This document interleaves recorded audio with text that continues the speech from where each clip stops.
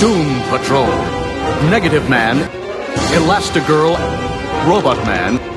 Someone wants the Doom Patrol reunited. Your every word and action is being broadcast across the planet. Now, Monsieur Mana! Well done, my Doom Patrol. Well done. It is too late for you, Calder. Your beloved patrol is doomed. Hello and welcome to Waiting for Doom, the world's greatest Doom Patrol-related podcast, where each and every episode we talk long and lovingly about our favourite superhero team, the mighty Doom Patrol. Hi everyone, I'm Paul. You can find me on Twitter at reading_Hicks, H-I-X, and also we're on waitingfordoom.com, our website, which is the same name of the show, coincidentally. And we also have an email address, which is waitingfordoom@gmail.com, also the same. Well, this is amazing coincidences. I know, yeah. And we're on Facebook, and all our episodes are available on iTunes, Stitcher Radio, Spotify, and podbean.com. Oh, yes, hello, I'm Mike. You can find me on Twitter at AvantGarb. You can also find on Twitter our Sentient Show account. That's Wilfred. He's at WFDpod. Hello, Wilfred. How are you? Hello, humans. And this week we have a very special guest joining us in Doomsplaining shortly. But first, Paul, how has your week and a bit been since we last spoke? It's been good. I've started watching Picard, Mike. Picard. Oh, wow, okay. Wow. And how are you finding that? Yeah, it's really good. It's got a bit of sci-fi in it, and there's a bit of acting. Yeah. But a bit of sci-fi. I should hope so. So yeah, it's been ages since I've sort of dipped into the Star Trek world, so it's I'm quite enjoying it. My wife is quite enjoying it too. It seems I wouldn't call it slow, but it seems like it's fairly deliberating in its pace, and it's taken him 3 eps to get into space. So oh wow, okay. Well, he is older now. He's a much older man now. So yeah, got to get out that space Zimmer frame. Yeah. What about you, Mike? What have you been up to? Getting ready for a wedding. What? Yes, I get married in a... I know, shocker. Yes, I've never talked about it. Yes, it's only a few days away till my wedding to my lovely Kylie. And yeah, so we're literally tying up loose ends and getting things taken care of still. And Kylie is fighting off the return of her cold that she's had. It is not COVID related, thank God. We got tested and all that. So, yeah, it's still fairly hectic times getting everything sorted for that, including sorting out how we are going to live stream parts of the ceremony and the reception, so that those who cannot join us can still view the event. So. Yeah, there's been that. In terms of comics, I recently finished reading a collection called Batman The Dark Knight Detective Volume 2, which has got some classic detective comics stuff in there, including Annual 1, and some stuff from the Secret Origins issues from ages ago. But it's also, for those that don't follow me online, Paul and his lovely wife Sam sent us a very lovely wedding gift, part of which included some Detective Comics issues. I realised that those ones were in this volume that I just read. So it's got like the Ratcatcher and the Ventriloquist, and yeah, Batman dealing with kids taking drugs on the street. So it was really cool. But yes, thank you very much for your wedding gift, Paul. Actually, I think that was a late birthday gift. But, well, considering my birthday's in June, yes, it's 2 months late. So the Tremors Blu-ray was a wedding gift. Right. Okay. Yes, that was certainly that was indeed a gift. Oh look, our Blu-ray player's not working. Oh well. That's what every married couple need to start their marriage on the right note. The Tremors. Copy of Tremors. Yeah, right. It's essential. Yeah. Is it? Okay. Is that what happened with you and Sam? You. Well, we've been married, how long now? 92. So doing some maths, quite a few years. But yeah, I owe it all to Tremors. Right. How to Live Life the Tremors Way. Yeah. That's the book you should write. Yeah. I should, yeah. The Tremors Guide to Better Living. Yeah. Huh. Yeah. And have you eaten any of the fudge and Rocky Road that we sent you? No, we have not yet. I think, considering that a good portion of the wedding gift box was stuff clearly directed towards me, such as the Detective Comics issues, the Ron Randall Robotman, the Dice Masters Doom Patrol Team Pack, I think I might let Kylie have the fudge and the chocolate in the box. I think that's the fairer thing to do.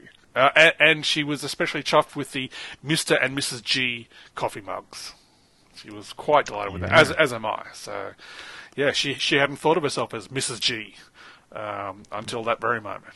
So, yeah, it's... well, the Ron Randall sketch was a gift from Darren and Ruth.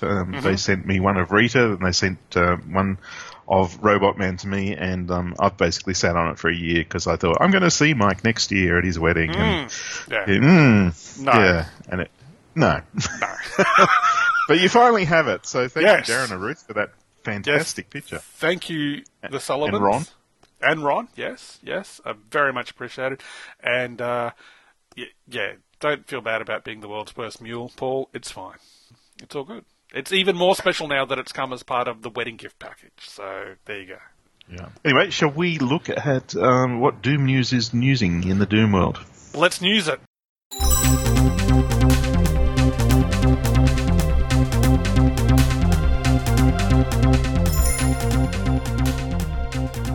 Well, there's very little Doom news at the moment because Season 2 has ended in America. They've shown every single episode of Season 2. There's no word on whether Season 3 is definitely coming, but, I mean, HBO Max has stolen the Doom Patrol from the DC Universe app, and, it's become one of their flagship shows, so I really can't see it, trickling to a stop at this point. I think we're going to get a full-on gush of Doom Patrol in the future. Now, the other thing is that we've ended Weight of the World, so there's no Doom Patrol comic out at the moment, and there's been some very dramatic happenings at DC this week with lots of layoffs and firings and a very brutal hatchet run through the staff, which is very sad to hear, and we wish the best to all the people involved there and hope that it's not as grim as it seems, and it's not as permanent. But, I mean, there's some amazingly talented people who are, in the wind at the moment, and I in the comic industry, there would be a place for these people because they have so much experience and so much talent, and, we really wish them all the best. Yes. And it must be very weird for the people who are, still employed by DC, because it really is an unknown now what's to come. So, will there be more focus on synergy and, cutbacks. And, one thing I've noticed is every single day there's another DC digital first series popping up and, these smaller unexpected titles, and they sort of release them very suddenly without, much lead up. So, I mean, I was speculating online, maybe there'll be some sort of future for the Doom Patrol in the interim as a digital first series. Perhaps revive the name My Greatest Adventure. That would be exciting, wouldn't it? That would be cool. And maybe do a range of stories about characters in the Doom Patrol across a range of times. So allow for that, the serious stuff and the goofy stuff and the heroic stuff and the emotional stuff. So perhaps we'll see something like that. But, we don't know. We don't know what's coming. We don't know when the next Doom Patrol fix will come from. So, we're jonesing. We're down in the alley. We're turning tricks. We're waiting. Speak for yourself. We are literally waiting for Doom once more. Yeah, it's familiar. It's comforting. Well, it's awkwardly comforting. I don't know. Anyway, Mike, one thing I wanted to ask you before your wedding, and there's a lot going on, but what is that ticking? Oh, that was a gift from Wilfred. That is the Doom Clock. Ah.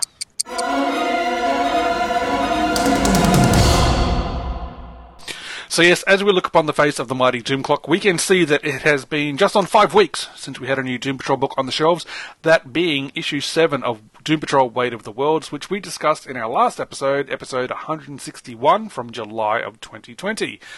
And yeah, as we were just saying, as that was the final issue of the series, we've got no idea at this stage of what the future may hold, other than the collected edition of Weight of the Worlds being due at some point in late September of 2020.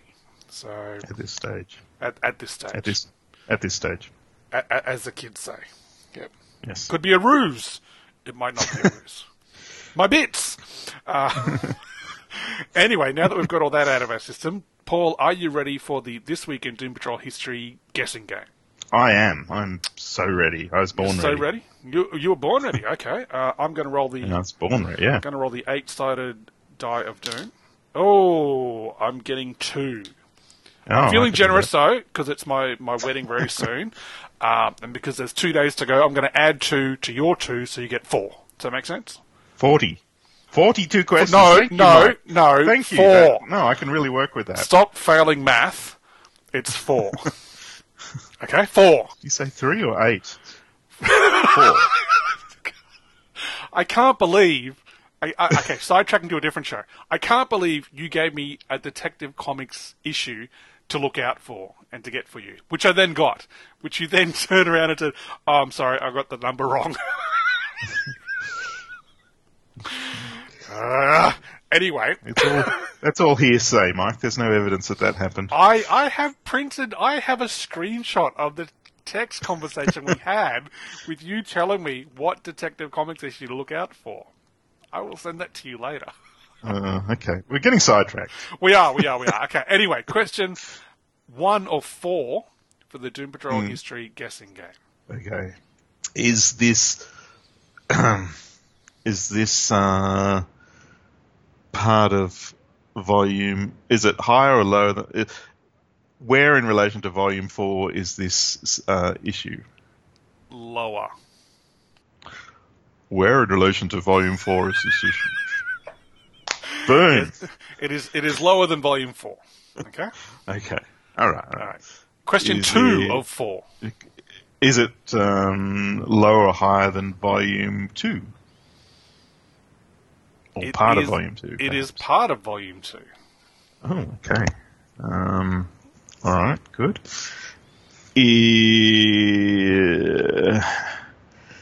Is it written by Rachel Pollack? It is not written by Rachel Pollack. Okay. Is it issue 37? It is not issue 37, unfortunately. Is it issue 38? You've had your questions. Is it 39? 40? Going on sale for $1.50 American on August 9th, 1988, with a cover date of 1988, was Doom Patrol Annual 1.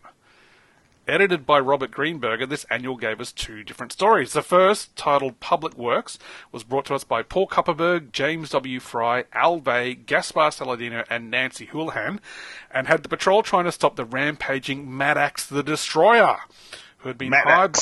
Maddox! He's mad and he's got Maddox. Yeah. And Maddox had been hired by Lex Luthor to basically start tearing up Kansas City and trying to discredit the team and turn the public against them. And the second story was titled That Daring Young Woman on the Flying Trapeze and was brought to us again by Paul Kupperberg, but this time with Randy DeBurke, Kyle Baker, Bill Oakley, and Thomas J. Zwico. And that story had Lodestone, Rhea Jones, visiting a circus and getting in the way of a racket boss demanding money from the circus owners. So, yeah, 2 interesting stories there. We covered that issue all the way back in episode 27 from August of 2015. 5 years ago, Paul. Good Lord. And you can find that episode over in the Doom dossier for Volume 2, Part 1 at waitingfordoom.com. And that is it for the Doom Clock this week. Is it Doom Patrol Annual number 1? Paul? Just where you know I'm doing the editing this week. So. Yes, I know. I know. I can't believe I got it right. That's amazing. Now, look, I'm happy to do the editing now. Honey, I might be late for the wedding. Good-o. Oh, dear. Okay.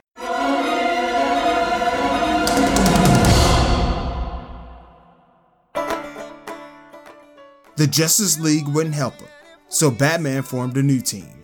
These people of power are all looking for something, be it their past, or a purpose, or simply somewhere to fit in. These are the heroes for a troubled age. They are the Outsiders. We are the Outsiders.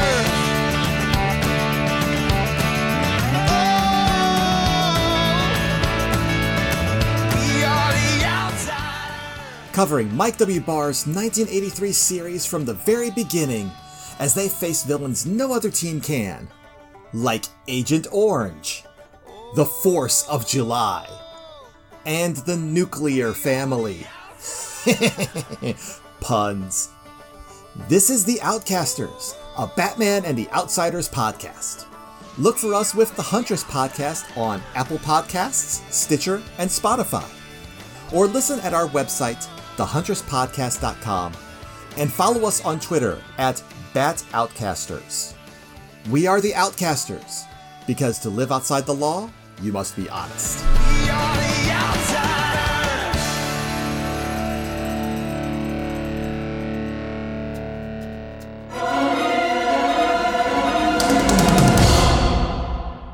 And now it's the part of the show that we call Doomsplaining, and we've got something very special today. We are talking to the man inside Robotman's suit on the TV show The Doom Patrol that is beamed all around the world and has made Doom Patrol bigger than we could have ever imagined.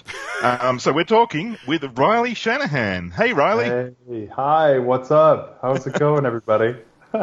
Yeah, no, it's going great here. Thanks so much for joining us, Riley. How are you? Thanks for having me. I'm great, all things considered, doing well, holding up, staying sane. So you and your family are okay in this time of weird world crisis?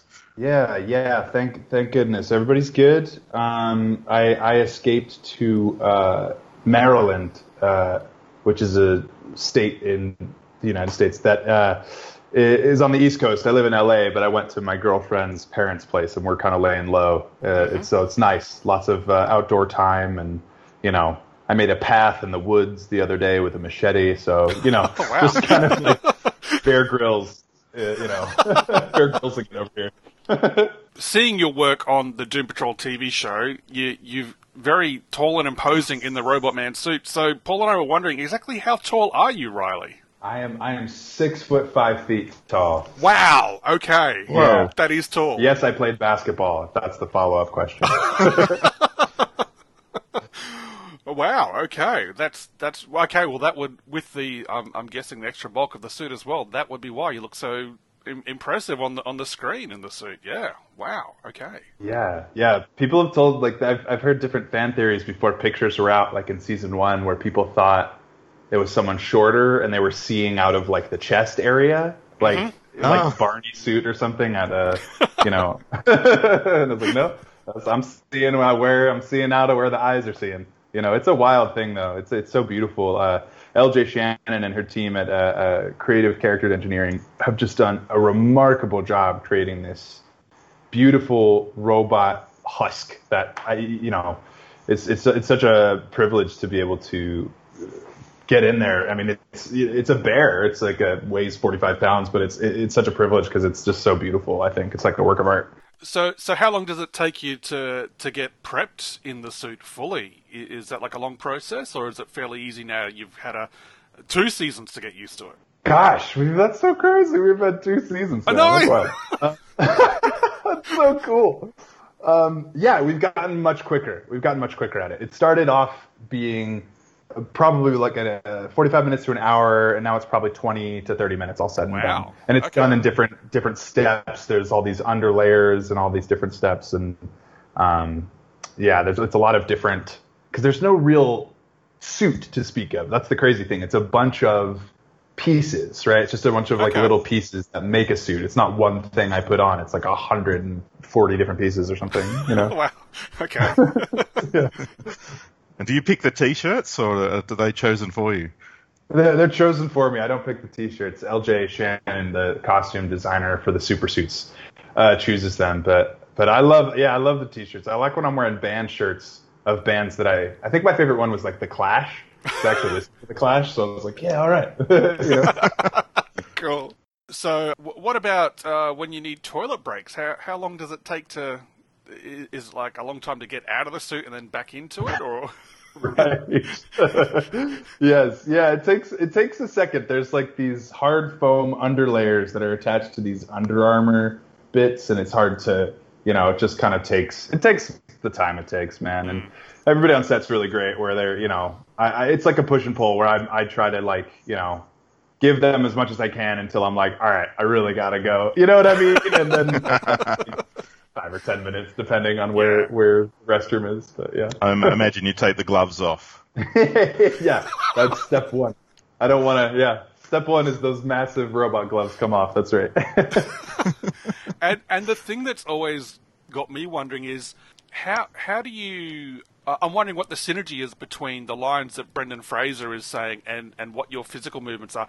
Is like Brendan on set or in a room somewhere and you're listening to him through a headset, or are you saying the lines aloud and then he's just overdubbing it later in the studio? How does that actually work? That's exactly right. Yeah, I'm saying the lines in the moment, and then he ADRs them, audio digital recording of my fifth behavior later. Right. But what I get even before that, usually I'll get a scratch track of Brendan playing around with, and doing kind of different takes of the lines in the episode, and I get that, and so I kind of listen to that early on in the process once or twice, and then try to forget about it because I don't want to straight mimic what he's doing. I want to be able to respond truthfully to what's happening in the moment. But what I think you guys would think is interesting is I do a bit of a Brendan Fraser impersonation when I'm in the character, right? Because I am Riley Shanahan playing this character, sure. But, there's even big fans of the show who are like, whoa, Brendan's not in the suit? And it's like, no. So people don't know about it. People don't know about it. And so it's one of those things where it's this massive trick, And so I have to think about it in this way of like, okay, I'm playing this character, but it's kind of through the funnel, right, and through the lens of like Brendan Fraser. So it's like, what would Brendan do, Right. And so I've started doing a bit of a, impersonation. Hey, what the fuck? Hey! What do you mean? What's going on? Oh, what the fuck? Oh, fuck. Betty! Like from the month. Betty! Yeah, he's great, man. We're good pals too. We're close. And what's crazy about us is that we have some wild synchronicities where we both, I don't know if you saw this, if you looked it up at all, but like we went to the same like 900 person arts college in Seattle. Oh, 20 or 30 years apart. Yeah. While we were there, we had the same mentor named Hal. And then also on top of it all, we have the same birthday, December 3rd. So it's just a weird, like, synchronistic kind of thing that happened that we're working together. Wow, that's insane. And here you are, both playing, both two halves of the one character as well. That's crazy. That's crazy. Right. No, it's totally wild. If I wrote that story, you'd be like, oh, I don't believe that. It's true. That's just my life. It's just a Doom Patrol plot, yeah. That's the Doom Patrol plot. Oh my gosh, totally. And you guys, I'm so interested in your podcast because you are a Doom Patrol exclusive podcast from the comic books, right? Yeah, so you guys follow the comic books. That's so cool. That's exactly how we started and why we called the show Waiting for Doom, because when we started, we're now in our 6th year, and when we started it, there was no Doom Patrol comic book. And so the premise was we are waiting for the Doom Patrol to come back because we're such big fans of it. And we've covered pretty much everything in print. We've got, hang on, I've got the comics here. We have exactly 3 issues left of Volume 5 left to cover. And then we've a JLA sort of Elseworlds, like alternative Earth story that the Doom Patrol appear in, that we forgot that we hadn't covered. So once we've done those, we have literally covered everything in print at this stage.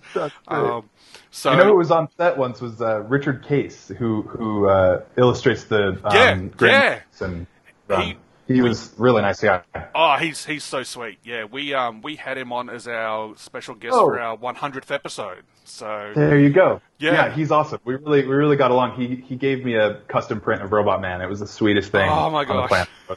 Yeah. Well, I was expecting nothing from him at all. I was just happy to meet him, and he gave me this gift. I was like, oh my gosh, he's the best. Yeah. And he was on set. It was just like his mind was blown because it's especially, you've probably seen it, especially like I feel like our show's inspired by particularly that Grant Morrison run. Yeah. And so with Nurnheim in season 1 and just all these like particular things, deep cuts. Yeah. So yeah, that's how we started, and we've had who else have we had? We've had Paul Kupperberg, who wrote.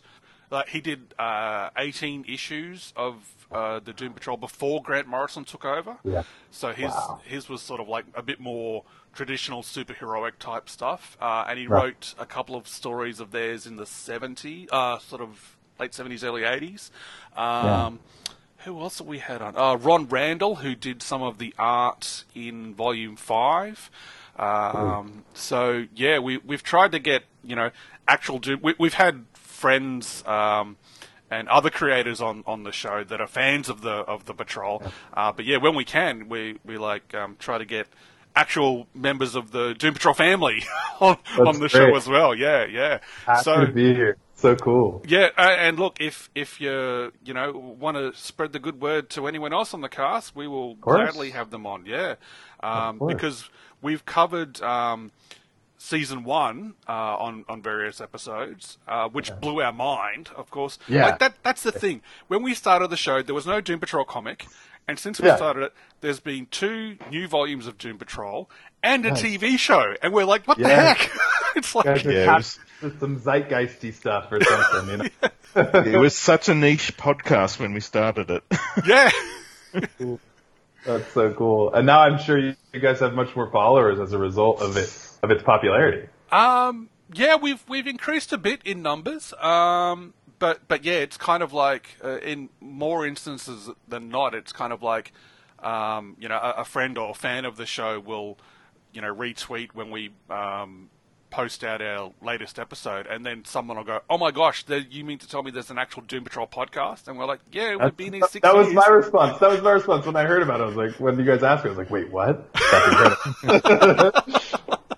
Okay, so considering it's such a physical role on the show for you, Riley, who are your performance or acting heroes? Oh wow, yeah, that's a great question.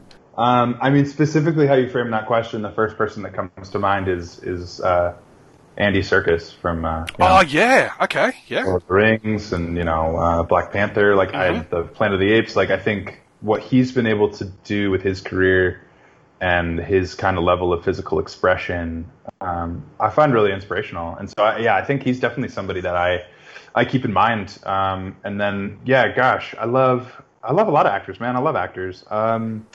I love another one like Benedict Cumberbatch. He's incredible, and he with Johnny Lee Miller did a Frankenstein at the National Theater, which is you can broadcast it online, and it's just so incredible watching their physicality kind of come to express the monster. And Frankenstein is somebody who just the story of Frankenstein's monster is that particular character in literature is something that really inspired me in the beginning and continues to, because it's this person experiencing this second life and he can't feel things, and so he's embodied in this totally different thing, much like Frankenstein's monster, taking a brain and just plopping it in, or like Young Frankenstein, Abby Normal, I don't know. From Mel Brooks, but so I get really inspired by plays and movies, and I love Andy Serkis, and I love Jim Carrey for the similar reasons. Oh yeah, yep. Just his physicality. I think I do similarly that broad comedy thing. I love all types of comedy, but I just love making people laugh. It's one of my favorite things: making people laugh or making people feel or experiencing something about their own humanity only through a silent physical story. There's something and I've always had that. So this job is just, again, it was just like stepping into this very familiar territory where I was like, oh yeah, I know this. I know what this is, telling stories through physicality. So what scenes on the show have been the hardest for you to have to work through, and which are you most proud of? Oh, for sure. I'm very proud of the whole thing. I'm definitely very proud of the whole show. I think that the cast is so stellar, and it's such an ensemble show, right? Yes. So it's just it's very much like a relay race where sometimes, Javan, who plays Cyborg, has got the baton. Sometimes I've got the baton, and we have different days that are harder for one another. But gosh, things that come to mind from Oh, the stuff in season 2 in the space shuttle. Okay. Was particularly challenging because the space shuttle was so small. Yeah. And I'm so large and imposing. I had to get myself in these really small, areas. And there's some funny pictures of me just kind of huddled in the corner. Those were fun. And then I remember going. I forget which episode it was, but in the first season, going to I think episode 9. When he goes down to the well inside of James. Oh, right, yes. Yep. Which is I love that episode. I love it's just so, once we got to go into her mind and really get more information about Jane and all of her personalities and her DID, it was just so, and Diane's just smashing it. Love her. Love working with her. And there was a tough one where Robotman's legs by Big Daddy get, yep. Something happens to his legs where they get, taken off his body. Doom Patrol. That's the drinking game we have on the show too. Every time Robotman loses a limb, take a drink. That's awesome. Yeah, and it's in the comics too. That's probably why. So every cover, it's somebody holding Robotman's head or holding his arm or something. Yeah, and so that one was tough because his legs get taken off, and then I was crawling around just using my arms like an ape or something, just dragging the rest of my body, and that was really challenging. Wow. Yeah. I imagine it would have been hard to keep straight faces and get through the scenes easily on Danny the Street when Flex flexed the wrong muscle, unfortunately. Did that take quite a while to get through all of those scenes? Oh, yeah. Devin Long, who plays Flex, is a friend of mine. He's such a sweetheart. And he's getting married soon, too. Or he just got married, actually. Yeah. But he's such a sweetie. But he, God bless him, he was messing up one of those lines, and then he would go, and then we would all go, because what we were doing was just so goofy. And I'm lucky because I've got the mask, so sometimes a scene will keep going if I break, because I'll just start smiling under the mask, and I'll be like, well, lucky that I've got this, because I'm straight just geeking under this, So when you first were auditioning for the role, I'm just curious. Are you a comics fan at all, or was the audition process and the initial scripts you got to read, was that your introduction to the Doom Patrol? Because I'm wondering if you had any sort of idea as to what you were getting into, or whether it was a case of what the heck is all this weirdness? It was what the heck is all this weird. I had no idea. I didn't really know comic books beyond X-Men, Iron Man, stuff like that. And mostly knew the stuff that had been adapted to movies or TV. And so, Doom Patrol, I initially heard Dune Patrol, D-U-N. I was like, what is it? Huh? What? And, I've come to love it, and I've read damn near everything. And I think it's so wild and fun. But yeah, when I first heard about it, I had no idea. And the process of the audition, a lot of people asked me that, but it was just a normal audition process. Okay. That was the great, is that it was just, I got sides from casting folks, and I did the sides in my room, in our living room at my place in LA, and my girlfriend helped me and did it against a gray sheet on an iPhone, with a makeshift tripod, and bada bing, bada boom, Here we are, 2 years later. Yeah, exactly. I know. So it's was a total Copernican turn in my life, just shift. I come from theater. I was about to happily do a play in Pasadena, and I had to sadly turn that down, but happily accepted this job. It's been such an abundant thing. It's been so, I'm so grateful for it. It's been really fun. And, look, just personally, I have to say that Robotman is my favorite character in the Doom Patrol, because he's just an everyman who, through some weird twists of fate, is in a super strong robotic body, and he gets involved in really weird stuff, but he just always tries to do the right thing by people, no matter what. And so to see your performance on screen, especially in like that first episode where you and Jane were outside in the rain, and that scene there, the first time I saw it, I was almost in tears of joy. It was just like, oh my god, they've pulled it off with that one scene alone. It was so good. So that was the thing too. I think early on that all the producers and directors still tell me, and Matthew Zook as well, who plays Negative Man, like that nobody really knew.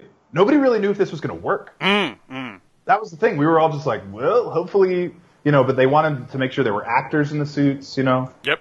And people, and being in there and they, to everyone's, delight, it works, and it works really well.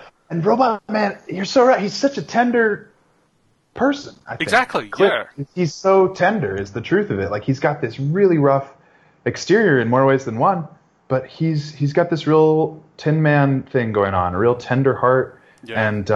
And I think the truth of it is, like, Cliff, I think, becomes a better person as a robot, at least in our show, than he was as a person. I think as a person, he was he was pretty blind to a lot of stuff and kind of a douchebag. Yeah. And so I just love the arc of him in the show is he really kind of, becomes the man that he, fulfills his potential as a person, but it's as a robot. It's really, I found it really beautiful. Because when we knew the show was coming out, it was kind of like, okay, we can expect that they're going to take some liberties or, slightly change things. And it's been fascinating to see Cliff as a human, being kind of awful.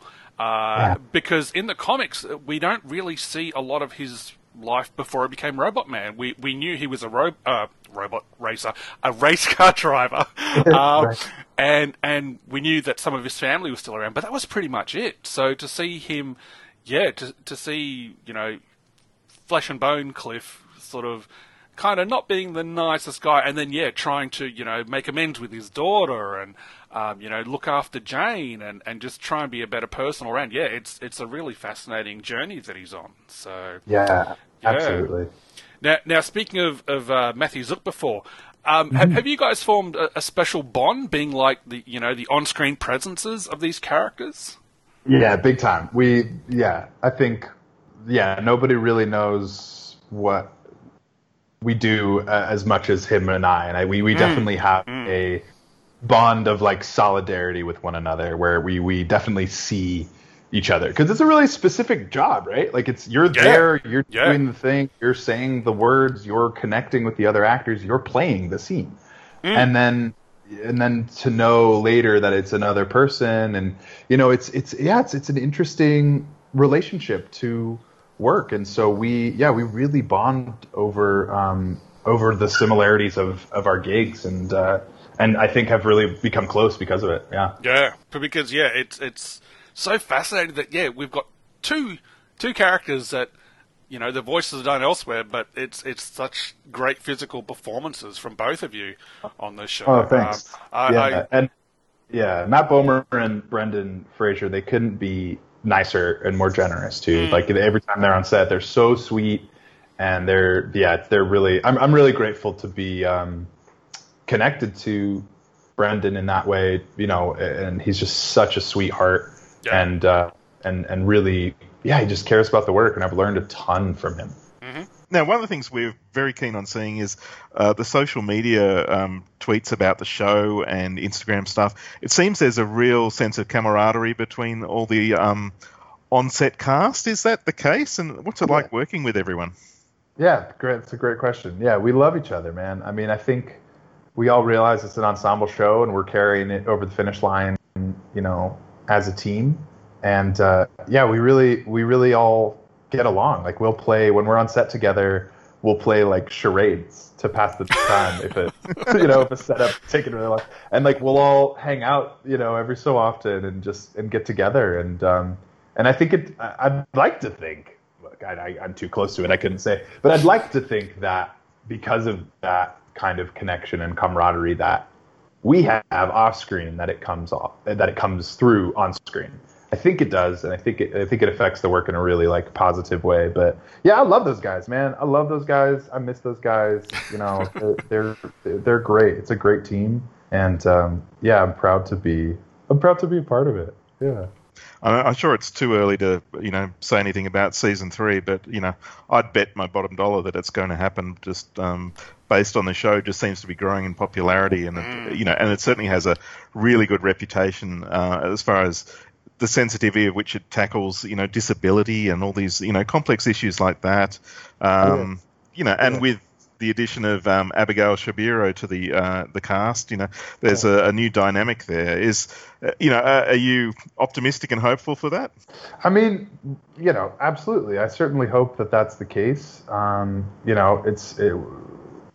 It's funny because all of this feels so far away. Like doing season 2, I'm like, oh yeah, that happened, and it feels like it happened years ago for some reason. But and I did my part in it already. So yeah, I certainly hope that a 3rd season comes along. That would be amazing. And yeah, the addition of Abby was so great. It was funny working with her. I worked with her one of the first days we both worked together. We started season 2 together.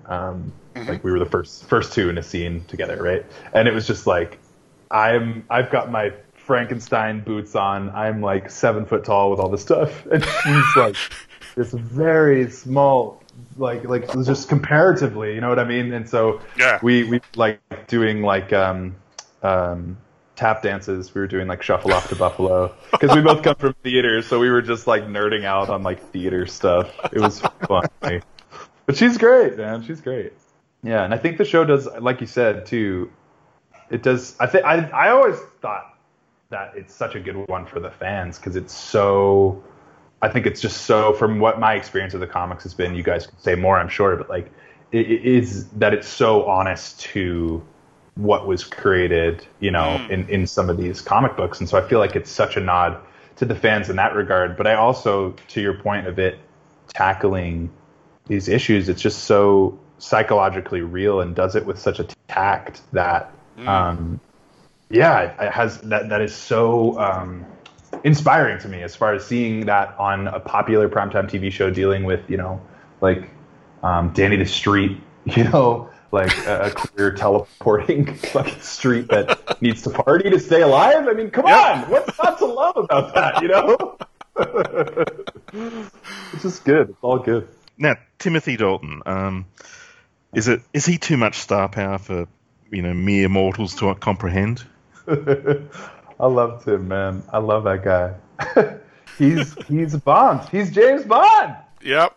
He's fucking he's incredible. And I got to know him more in season 2 because we worked more together. And he's the nicest dude, and he's so talented. I just think he's such a good actor and such a sweetheart, and really just makes the show all that much better, right? But yeah, is he too much star power for mere mortals to handle? I mean, look, I have a funny story about that, where I was FaceTiming my mom on set, and my mom is probably about a little bit younger than Tim, but my mom would know Tim as a Bond, and so I was like, hey mom, I'm gonna pass the phone to Tim really quick. I just passed it to Tim, and he goes. And my mom, without missing a beat, just goes, I love your eyes! And Tim just goes, oh, thank you. And passes the phone back to me, and I'm just beat red. I'm like, oh my God, mother. It was like, she wasn't speaking it. It came out of her subconscious. It came out of her soul. Wow. Now, comics. Where are you at with the comics? Have you dived in at all, or dipped your toe in? Oh yeah. I mean, when I first got the gig, I tried to consume all of it that I can. I got a lot of the Gerard Way ones because those are the ones that were out at the time, and I think are still coming out. If I'm correct in my knowledge, they've just finished. Okay, great. So I'm sort of right. So yeah, man. And I got the big Grant Morrison compendiums, and just because that's the one I was told to spend the most time with, because that's the one that, as you can see with the show, it's kind of most the correlations are most there for a lot of the visual inspiration and stuff. And what I do with the comics with the show is I keep them in my trailer, and because it's all about physicality, right? Like that's the thing I bring to the show, and I keep those in my trailer and thumb through them periodically and just like try to get inspired by the, tableaus that are in there. A lot of times Robotman running or just doing something really particular, and how, Richard Kaser, someone like drew it. I try to take that and embody it, not only for inspiration, but also like I know how closely people are watching the show. So I want to give fans a little extra appreciation, like for, keeping us, letting us do this for as long as we have, and just like as an extra nod, so I try to lift stuff directly from those. So. Yeah, I was actually watching the show the other day with the sound turned down just to look at your physical performance. And it really struck me that, sometimes you're moving very slowly and sometimes you're just whipping your head around and whipping your chin up and down, and it's very fast and very reactive to what's going on. And, you're following people as they walk around with your eyes, and it's really impressive. And, certainly you bring Robotman to life as a real character. I don't see a guy in a suit when you're doing that. It's, it's Robotman. It's man who is a robot. That means a lot. Thank you. I really appreciate that. And I take that to heart, man, because I certainly try to focus on, making it something else. And I think it's a collaboration, right? At the end of the day, it's the amazing people who shoot the show. It's LJ and the designers and the costumers on set helping me look good and everything. But I appreciate that, because I do think the job at the end of the day for me is trying to breathe life into an empty shell, right? Like trying to breathe life into this thing. Because when it sits there, it's still very beautiful and it's very striking. But I try to turn it into something communicable. So I'm glad that tracks, and I really appreciate your kind words. No worries. Now, you're a good-looking bloke. Come on. Well, he's not wrong. Do you ever planning to get out of the suit? And, are there any comic book roles that you'd love to take where you get to see your face or anything like that? God, yeah, hell yeah. That'd be great. You know of anybody hiring? No, I'm kidding. We have so many connections, let me tell you. We don't really. Yes, I'd love to. I thought about that. I'd love to, the first thing that comes to mind is, I feel like it's not the Joker, but it is like a villain in the Batman world. Like someone I feel like I really like the Riddler from that George Clooney with Jim Carrey play. There's something about the Riddler. I was always like, this cat's weird. It's like somebody like that, or somebody somebody with evil intent. Because I think I'm like a nice person, and I always think it's interesting watching nice people play evil. And I think that it's just villains are juicy. Villains are juicy, man. So I'd love to get in there and play a villain. Well, given your height, Riley, and although you would have to wear a mask for a good portion of this role, if we're thinking Batman villains, may I suggest Scarecrow? Oh, yeah. You can imagine your height in the Scarecrow outfit. And sure, we'd see Jonathan Crane before he went full Psycho Scarecrow. But, your height, your physicality in the Scarecrow costume, oh my gosh. Oh, yeah. Ooh. You're welcome, everyone. Yeah, there you go. Just Hollywood, call me. Universe. I'm an ideas man. Yeah. Yeah. So, how was it different with season 2? I guess in season 1 it felt very experimental, and you're all taking this tremendous risk. And in season 2, you would have all been sort of validated that it was worthwhile, and people love it. So how was it in the production for the second season? Yeah, I mean, you said it. You never know when you're making something if it's going to take. So during season 1, it's and we got a little bit of it season 1 when I think it aired in February and we were still working, and I think finished in April. But we were like, all right, is this going to work? This is going to work, right? We think this is all dope. This is great, right? Wait, this is really dope, right? Yeah, okay, yeah. Wasn't it? And then season 2 was more like, this is dope. We have people we're making this for, and so there was an attitude of we were just a little more settled, and it's so great. It's such a pleasure as an actor too to spend time with somebody, to spend time with Cliff Steele, and to spend time with an embodiment of a character, because you can just build on it, right? So you learn so much from doing it and from researching and from just being in the moment with that person. And so to be able to do this for these 2 seasons, like, and to be able to grow with him, because that was the cool thing for season 1, that my character particularly, right? The pilot is we just see him, getting put into a robot body. And so that the pilot and then the ensuing episodes are him learning how to move in this new thing.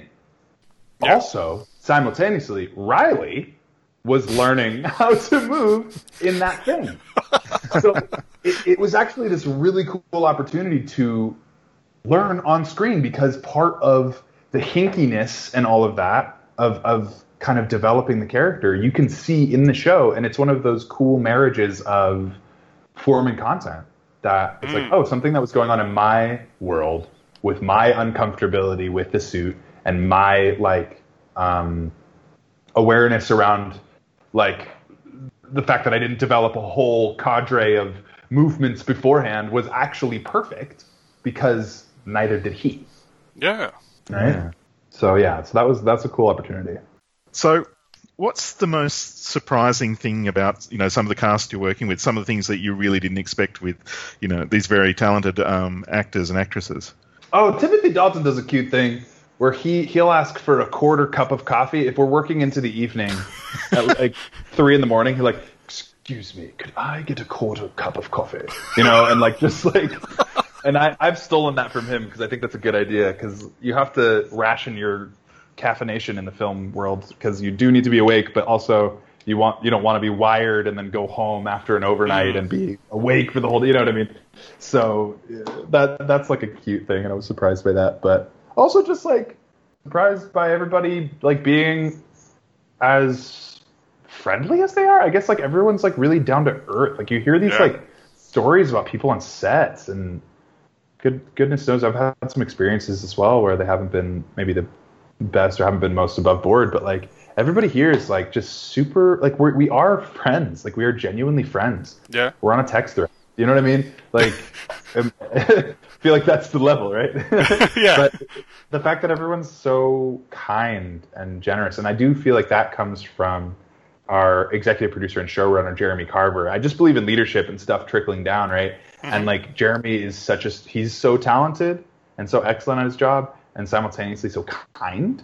And I feel like he created a team and created a culture where you could be excellent and kind at the same time. And that's probably a boring answer.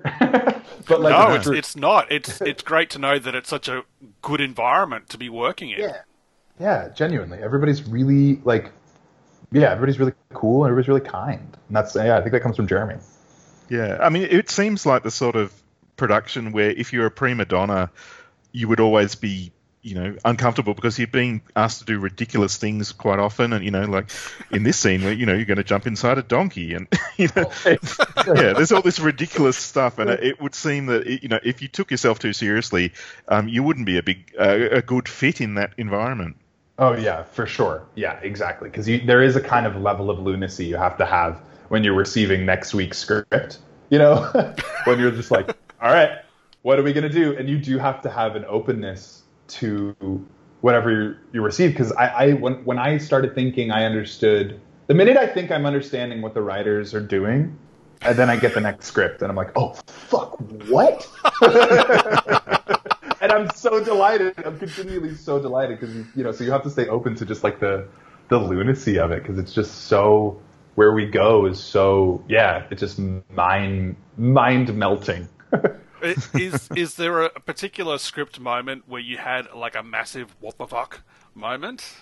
There was just. Can I talk about season 2? People are caught up. I'm reckoning. I imagine. It's yes, all in the States we can cope. Yeah, we can cope. It hasn't actually launched out here in Australia yet. But I think it'll be. Is it early September, Paul?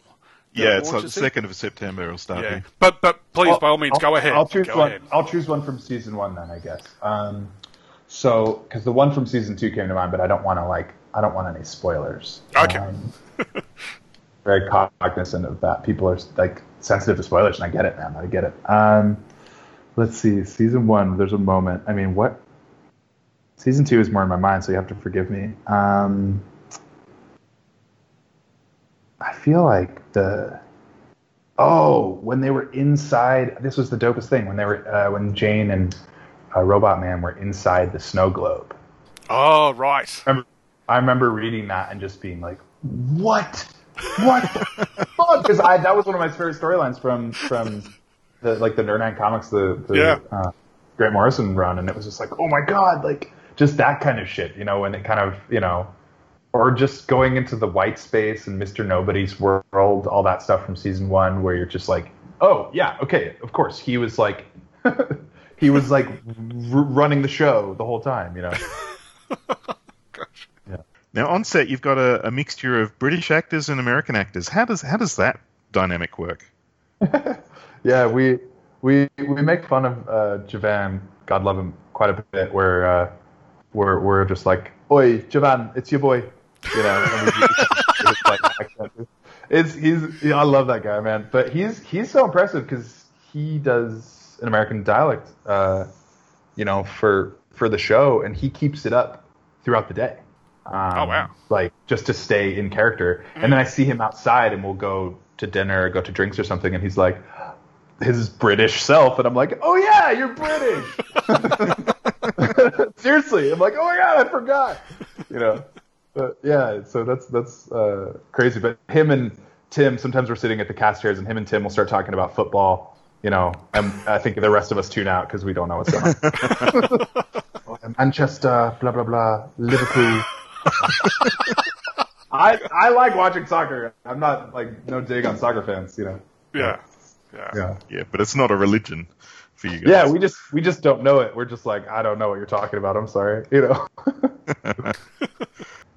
Now, is there anything else you want to recommend, or plug while you're here, or anything else you're working on in your time away from the set?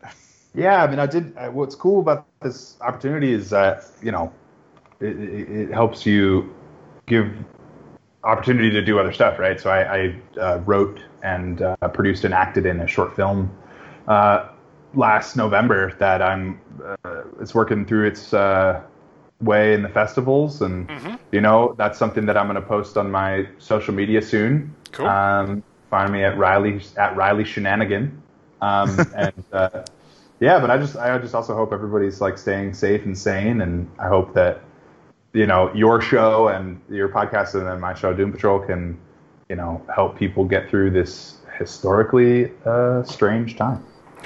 Yes, that's a very polite way of putting it, because Lord knows I've used Cliff Steele type language to explain some days during this current era that we're in. I journal every night, and last night sometimes they're extensive, and I try to contextualize the time or write poetry or whatever. And last night I just went, "It's August. What the fuck? How is it August? It was March a moment ago." Yep. No one is where we expected to be right now, are they? That's right. No. That's right. But have a great wedding, Mike.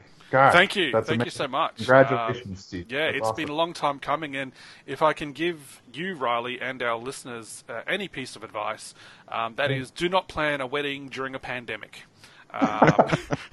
Nothing will. If you think a wedding planning is stressful at the best of times, doing it during a pandemic is even worse. But yeah, thankfully the big day is almost here, so we will get to celebrate in a few days. Thank goodness. So, all right, yeah. That's awesome. Good. Have a great celebration. Thanks for having me on, guys. This was great. Yeah, thank you so much. Thanks so much.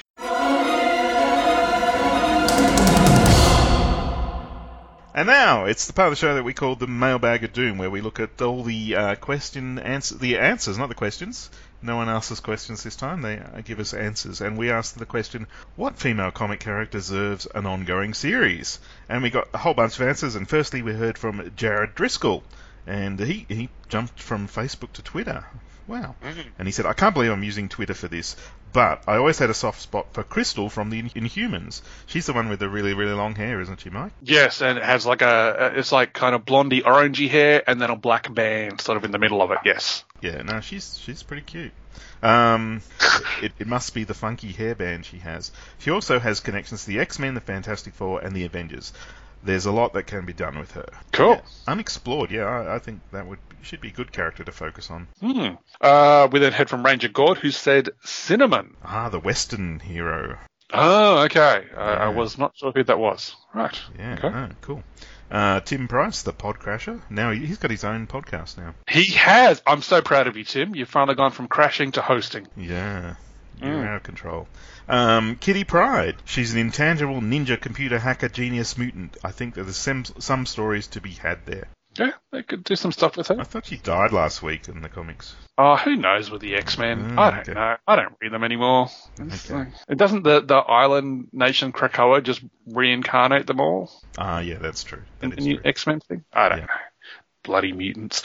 Anyway, we then heard from the Bat Pod, and they said, Batwoman. She has a TV show, but no ongoing series.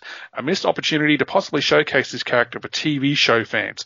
I know the character is changing in Season 2, but still deserving of a series. Yeah, get that synergy going, DC. Yes, please, yes. Amateurs. We heard from Canadian geek, Craig, our friend Craig, and he said Scandal Savage and her wives from Secret Six. Also like a monthly Wonder Woman Cassie Sandsmark series. Oh. He's still on that Secret Six kick from our episode we did with him. Yeah, yes. We then heard from Farmer Carl Brusades, who said Invisible Woman would make a great series. She's smart enough to understand Reed and is one of the more powerful heroes in Marvel. Okay, She just had a mini with Mark Waid that was pretty good. But an ongoing, yeah. Oh, okay. Let's get an ongoing for Invisible Woman. I'd like to see an Invisible Woman book. Good luck.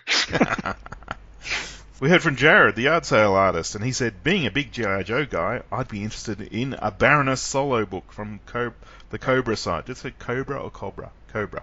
And a Jinx solo book from the Joe side. Yeah, that'd be pretty cool. Yeah. Matching covers. Adam Hughes, that'd work. Yep, that'd be cool. We also heard from Jeffrey Brown at Tuskegee.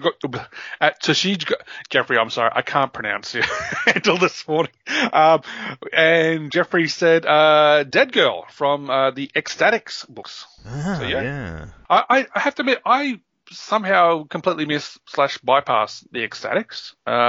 It wasn't. I was reading a lot of X books back in the day, but I never got into Ecstatics. So. It's on my list of retirement reading when I'm not so busy. But yeah, I really like to read the whole Ecstatics series. It had such a good buzz, and I love the Mike Allred look and design of all the characters. And it had that shocking first issue where they killed off everyone in X-Force and then spun it out into Ecstatics. So yeah, spoilers. Sorry. It's fine. It's fine. Yeah. Oh, look, it's podcasting's Michael Bailey. He does podcasts. Does he? I was going to ask if he does podcasts. Yeah, he does. He said, Power Girl. I know she's had her own series in the past, but I think that there is a lot to that character, and she deserves her own ongoing. Runner-up, Jessie Quick and Jade, and call it The Quick and the Dead. Ooh. Well, that's clever. Yeah. It is. Always happy to see Power Girl, yeah? We heard from Carl Brusades again, and Carl this time said Gold Star, aka Michelle Carter, would make for an awesome series. It would be great if the Starfire series that started as part of the DCU could be revived. Okay.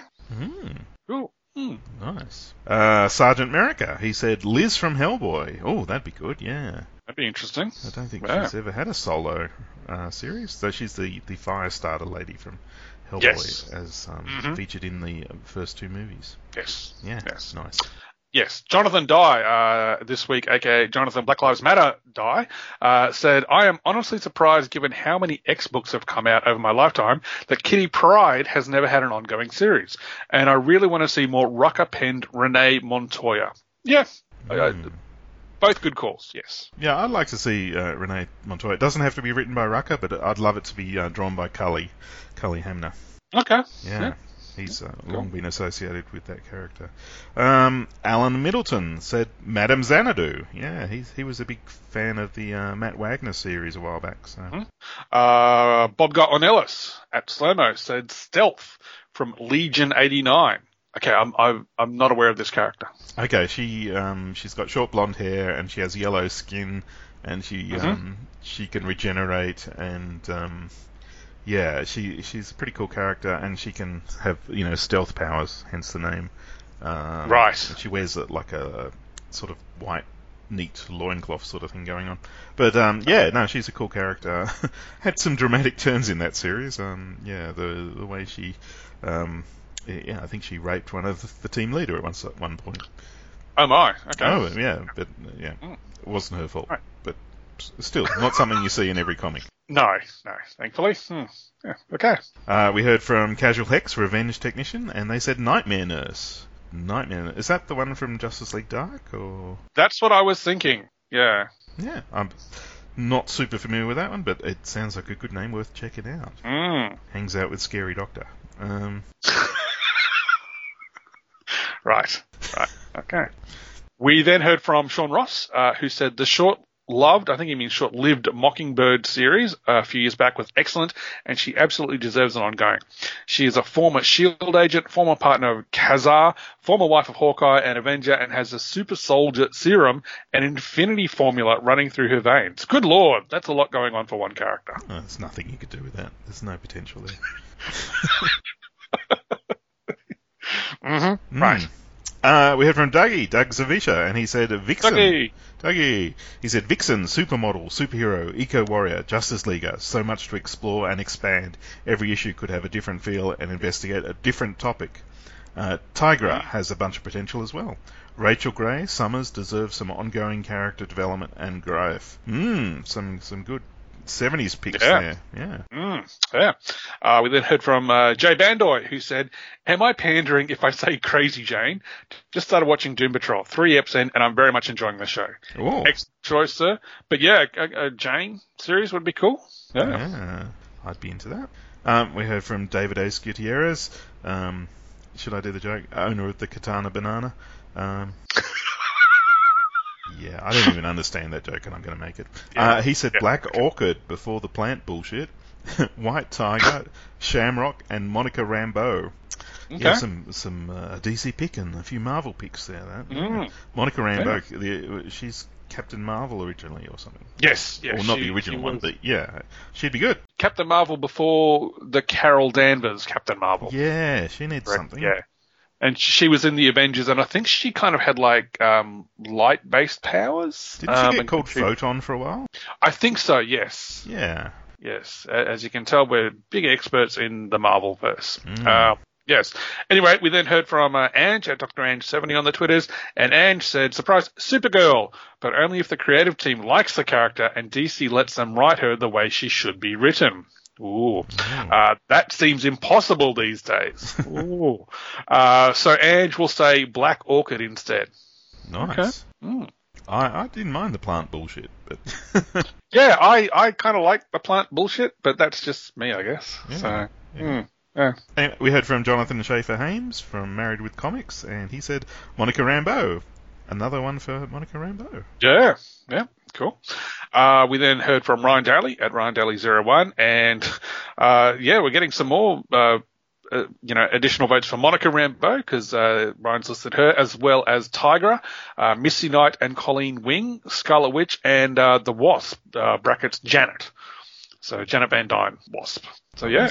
I'm always disappointed by Ryan. Like, he's so Marvel-centric. He always, hurts me. Does he? Oh. He does.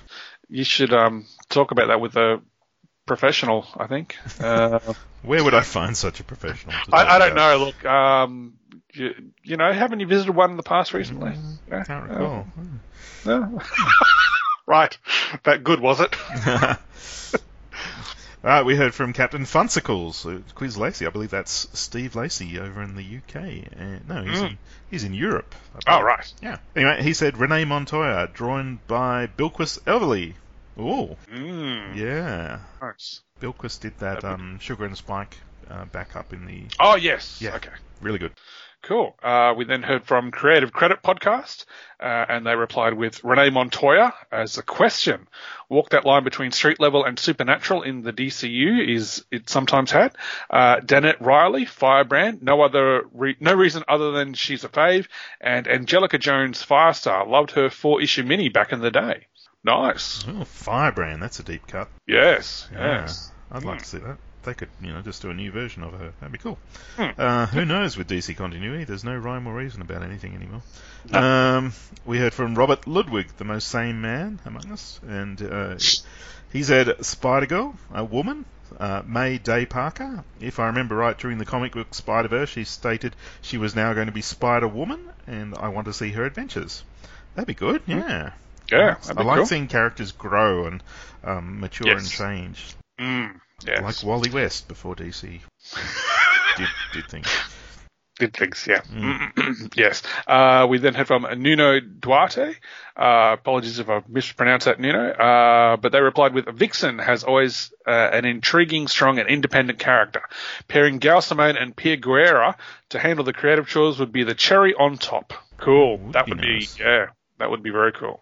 We heard from Clinton at Coffee and Comics, and he said Dazzler. Just because the first one hasn't held up over time doesn't mean we can't try again, right? Yeah. But what do you mean? Like disco suits and roller skates are out of fashion? Is that what you're saying, Clinton? Not around here, mate. Yeah. You come down here and say that, buddy.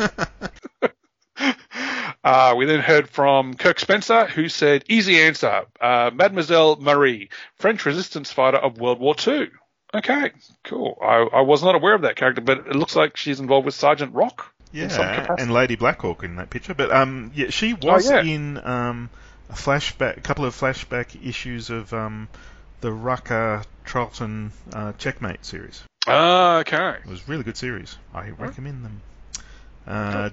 Justin Bernstein said Lois Lane. Yeah, we just got the Lois Lane mini over. Be good to have an ongoing. That would be cool, actually. Yeah, I think that'd be a big given. Yeah. Chris Lydon at Chris Lydon 7 said Big Barda. Right. I wonder if she needs Mr. Miracle there with her though. I love Big Barda. She was great in those Birds of Prey issues where she was in the team. Okay. Yeah, really good. She doesn't need him. Okay, cool. He could be there as a sidekick or something. Yes. Mo Walker said Zatanna. And, I don't think anyone would disagree with Zatanna getting a series. No, that'd be cool. JB at Negatron 711 said Vixen, full character, lots to explore. Yeah, for sure. Josh Cruz suggested Night Nurse, and he's a bit biased because he's a nurse. And he's a big fan of Night Nurse. Yes. So, yeah. Darren Appel at Gerrigan said Sue Richards, the Invisible Woman, highlight her S.H.I.E.L.D. missions away from the Fantastic Four. I was not aware that Sue had been involved with S.H.I.E.L.D. Okay. See the Invisible Woman mini-series that recently completed. Right. I probably won't, but noted. It's just a mini. Anyway. You should go buy it on your honeymoon. God. We heard from Rizmadamus. Anyway, they said Voodoo. She is an underrated comic character for sure, and from what I can tell so far, always an exciting moment and story plot. So, there was that New 52 Voodoo series, but yeah, she could have a comeback. Mm-hmm. Yeah. We then heard from Stargirl at Just Call Her Star, and Stargirl said, Mary Marvel, she deserves it. She hasn't had a series in 80 years, which is wrong on so many parts. She's a very sweet character that needs a writer who understands and doesn't want to sexualize her like Peter David, Keith Giffen, and other male writers. In comics, you're kidding. Yeah. Slang Word Resist said, I would particularly love to see an actual Patsy Walker series again in the Archie the Married Life vein, or the return of the Little Jinx series that had her in junior high school. I think Jay Torres and Rich Burchett created it. Oh, that's I thought Patsy Walker was a Marvel character, but that's what I know. That's who I'm assuming, but maybe he wants maybe there's an Archie origin back in the day, or maybe I'm not sure. Yeah, interesting. We'll have to look into that more. Let us know. Let us know if you know. Yeah, we're missing something there. Dustin at Dre Ray D94 said Cheshire. Ah, yes, the Titans assassin. Ah, lady. Yes. Yep. Yeah. I don't know. Is she too psycho to have her own series? I don't know. Look, if they give Harley Quinn one, anything's possible. Cheshire destroyed an entire country with a nuke. Well, we could delve into the reasons why. What's going on behind the mask? Because Marv Wolfman wanted to do it, I believe. Right, okay. Yeah, I don't know. Mass murderers, yeah, maybe. I don't know where her continuity is at anymore, so that she may be perfectly valid. She may not even be a killer at the moment. Who knows? Who knows? We heard from Ken Raining at Hive Husband, and Ken said, Zatanna, preferably by Paul Dini. Ooh. There was an ongoing by Paul Dini of Zatanna. I've got the whole trade of it on digital, but I've never read it. Oh, wow, okay. There you Robert A. Range at Rob TA Range on Twitter said, I'd love a Sabre series set in Israel. Is it Sabra, I believe? Anyway. Sabra? Yeah. Sabre? That's she was a character introduced in the Hulk, I believe. And I believe she's a very important character to Israeli comic fans. So, yeah, that would be good and interesting. Well, yes. I mean, yeah, some representation from your own native country is always good. Yeah. Cool. All righty. We got an email from Martin Gray. We did. Oh, do you want me to read it out loud? If you would like to read it out loud, that's how we do it. I was reading it, but... so Martin was commenting on our Weight of the World finale episode, which is the previous episode of Waiting for Doom, and he said, thanks for another excellent episode. I've been waiting for your opinion on the, please God, final issue of the Gerard Way Doom Patrol. We seem to be in agreement. Great art, okay story. I enjoyed the issue more than the other recent ones, but felt none of the emotional connection to it at all. I can remember lots of details from issues of other Doom Patrol runs, but this, no. I doubt this series will be much better in trade paperback. I reckon it will simply be one longer pile of random... You two did a wonderful job of trying to find the connection between the characters and the storylines of Weight of the Worlds. You're very good at this and far kinder than me. Don't change. Oh, that's nice. Oh. Are you sure this was written without any input from the TV show? Isn't one of the co-writers, that nice Jeremy, one of the TV people? Best to most, Mart. No, that's Jeremy Lambert and Jeremy Carver. They are both Jeremys, but they're not the same. And, yeah, from our interview with Jeremy Lambert back in the day, we can confirm that the series was written without the TV show in mind. So, as far as we know. Yeah. We then got a comment on our site, waitingfordoom.com, from Tim Price. And Tim wrote on the site, oh, you guys want emails? Okay. We then got an email from Tim Price. I know. Weird synergy. We then got an email from Tim Price, also talking about Weight of the World's issue 7. And Tim writes, hello, Doomsplainers. The grand finale of Weight of the Worlds. And I wish I had something big to say about it. The artwork is wonderful, of course. It is just so darn great to look at. But I pretty much echo both of your thoughts on the story. It didn't really have a progression or connections between the issues. It's just random stuff, which can be fine, and I really enjoyed some of the issues in this volume a lot. But the finale didn't click as well. A bit disappointing. About the only theme I can dredge up is Cliff started as Man-Man, tragically back to Robotman, and finishes Robot Baby. So, yeah. I'm really glad to see Season 2 is coming to Foxtel. They obviously listened to this episode and got the hint. Well done. I hope this isn't spoilery. There's an episode where Rita says, my bees, and all I hear is, my bits. Thanks for that, Mike. You're welcome, Tim. Hope you enjoyed the emailist, emailific email that ever emailified. Tim Pricemail. Thank you, Tim. Thank you, Tim. My bits, indeed. Yes. Yeah. So, Paul, do you have...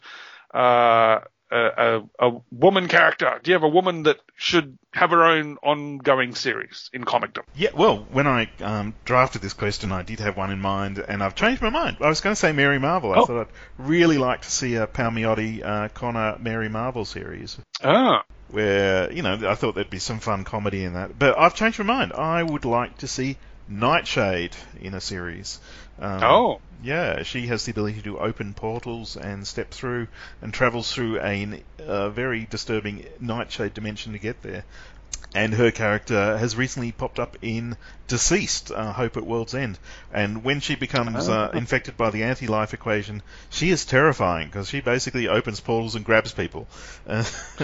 Oh, yeah. Okay. Scary stuff. But yeah, I'd love to see a spy series with her powers. I think she's got so much potential. She's DC's Black Widow. She can do that spy stuff and the superpower stuff and the infiltration, and yeah, I think that would be awesome. And I'd love to see someone write that and draw it. Cool. Someone else draw it, unless the person was a writer. But yeah. What about you, Mike? What do you got? I'm going to go with Lois Lane because I think it would be really cool to have sort of like that slice of life / street level almost kind of detective work thing going on, and she could have so many guest stars, across the whole DCU. She could go and investigate stories in different parts of, DCU America, but also, travel overseas and deal with mysteries and that pretty much anywhere. And I think it could be like a really cool, anthology type series almost, with her reporting on different things happening in the DCU. That would be, I think, something really cool to see. So yeah, I'd go with Lois. Awesome. Yeah. Cool. What a show. I finally calmed down from chatting with Riley Shanahan. Do you mind? Yeah. Friend of the show. Riley Shanahan. Yes. Riley, if you're listening, thank you again so much for your time. Yeah. Very much appreciated. And thank you for, essentially Robotman blessing our wedding. So it's very much appreciated. That is very good. Yes. So, Paul, what have we got coming up next on the feed? I think, there'll be a little break for you because getting married, going on a honeymoon. Yeah, all that good stuff. I'm not going to trouble you with any podcasting during that. But when we come back, we will do a DC OCD on the Dark Side War. So that's what's coming up next. Yeah. I might have to take some reading material on the honeymoon. Please do. I don't want you getting bored. And do we have a question of the week for the next Waiting for Doom? We sure do. I'm ripping off Wait What because I haven't done any prep, and I'm going to ask what is your favourite, not your in particular, what is Mike's favourite anniversary issue? Oh. So, issue 150, 75. Right. That sort of thing. Special cover. Okay. Foil. Holograms. Whatever. Yeah. So you want people guessing what my favourite anniversary issue is? No, let's turn that on its head and they can say what theirs are. Right, that's what I thought you were getting at.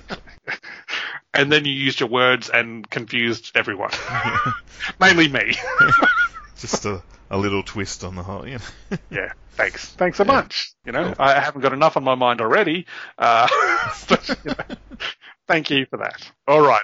We'll start signing off there. As always, if you want to get in touch, you can contact us via Wilford on Twitter. He's at WFDpod. You can email us at waitingfordoom@gmail.com.